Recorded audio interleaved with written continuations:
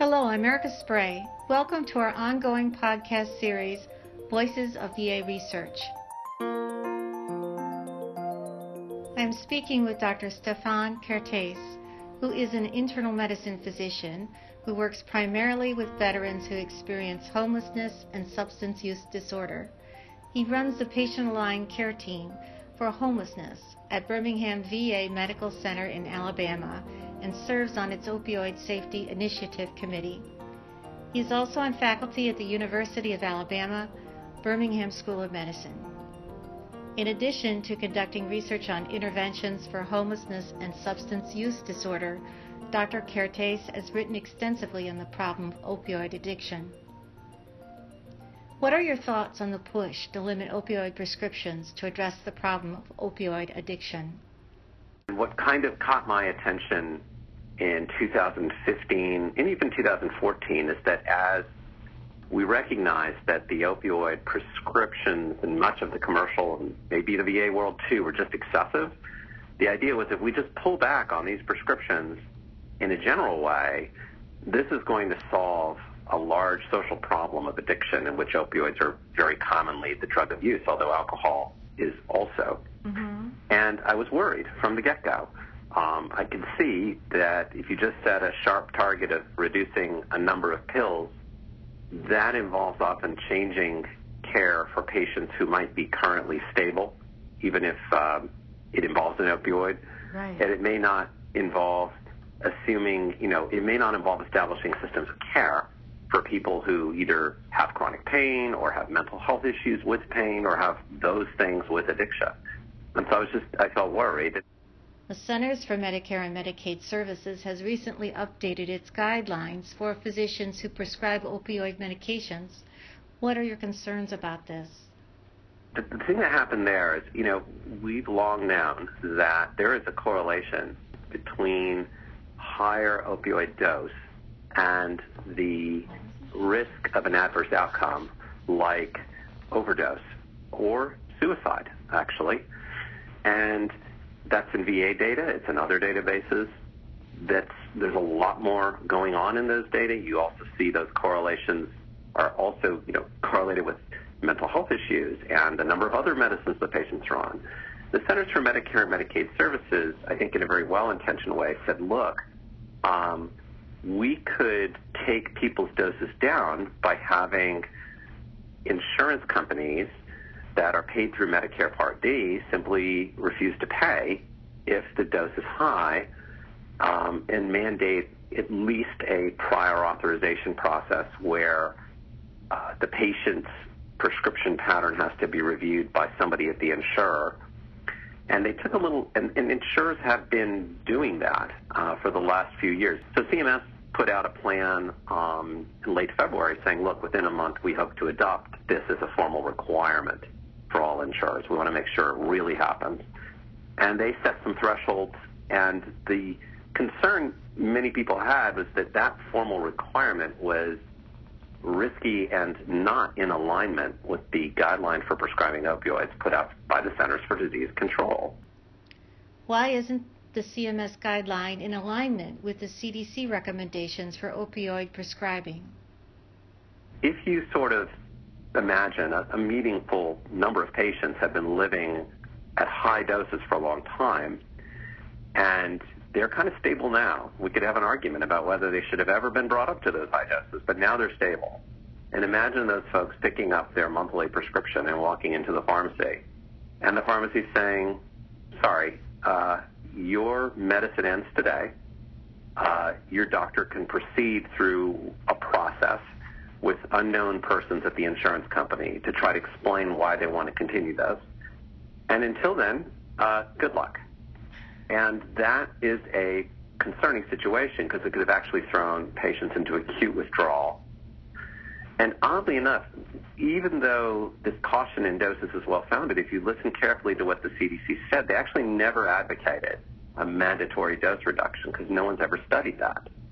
And it basically, when you don't have data to show what the outcomes are likely to be from doing something to a person, then you typically don't do it. do CDC guidelines currently recommend that physicians give only a week's worth of opioid medications to their patients? And the CDC guideline group with weak evidence said, we think 3 days or less should often be sufficient, and more than 7 days will rarely be needed. And they gave it a high level of endorsement, but acknowledged they had the worst quality of evidence. And my view is actually a lot of the times that we've prescribed opioids, like for dental care and such, we shouldn't prescribe them at all. Mm-hmm. And if you're seeing an adolescent particularly, you have to be darn careful. So I kind of favor the prudent approach. Right. The trick is that something changed from when the guideline was written to what is happening in society at large.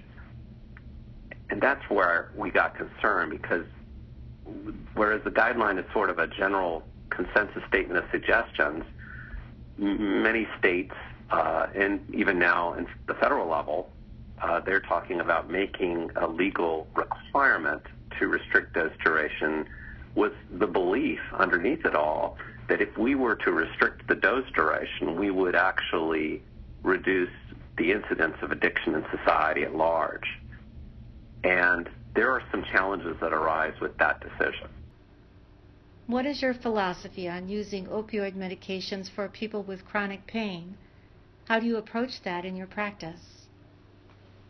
The reality is that I start with the question I think that is most important is, what is this patient's functioning today, and what are they trying to do with their life? And how have they been? And what's causing them to not be well?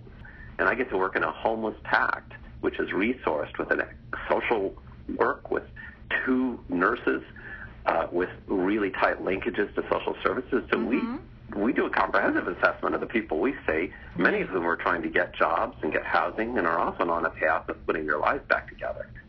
And in that process, they'll bring up pain. But we start with a comprehensive evaluation.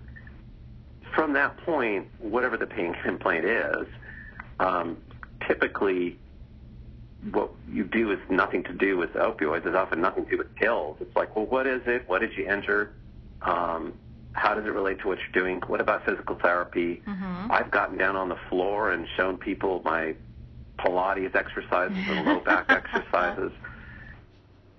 Can you summarize your thoughts on managing patients who are taking opioid medications, and where would you like to see this go? Whole patient care. Take care of the whole patient, not a dose, not a pill. Our fundamental responsibility is the health and well-being of the patient, and that means getting to know them. And then, take advantage of the fact that in the VA, we have the data, and we actually have wonderful dashboard tools like the STORM tool that show you how the patient's mental health, physical health, non-opioid medications, and medications all interrelate to identify persons who are at high risk. And if you want to address the risk in a person who's currently receiving opioids, then address the risk. And that risk usually means maybe talking about dose reduction, but doing so very carefully, mitigating the risk through things like naloxone kits, but most importantly, addressing pain education and mental health.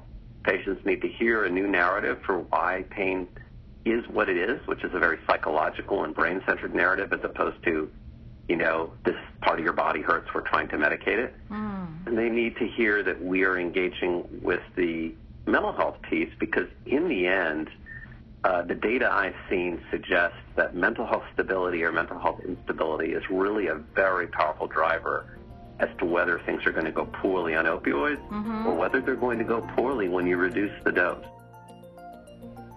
I want to thank Dr. Kertesz for joining me on Voices of VA Research. I hope you found it informative. I'm Erica Sprey. Please tune in again.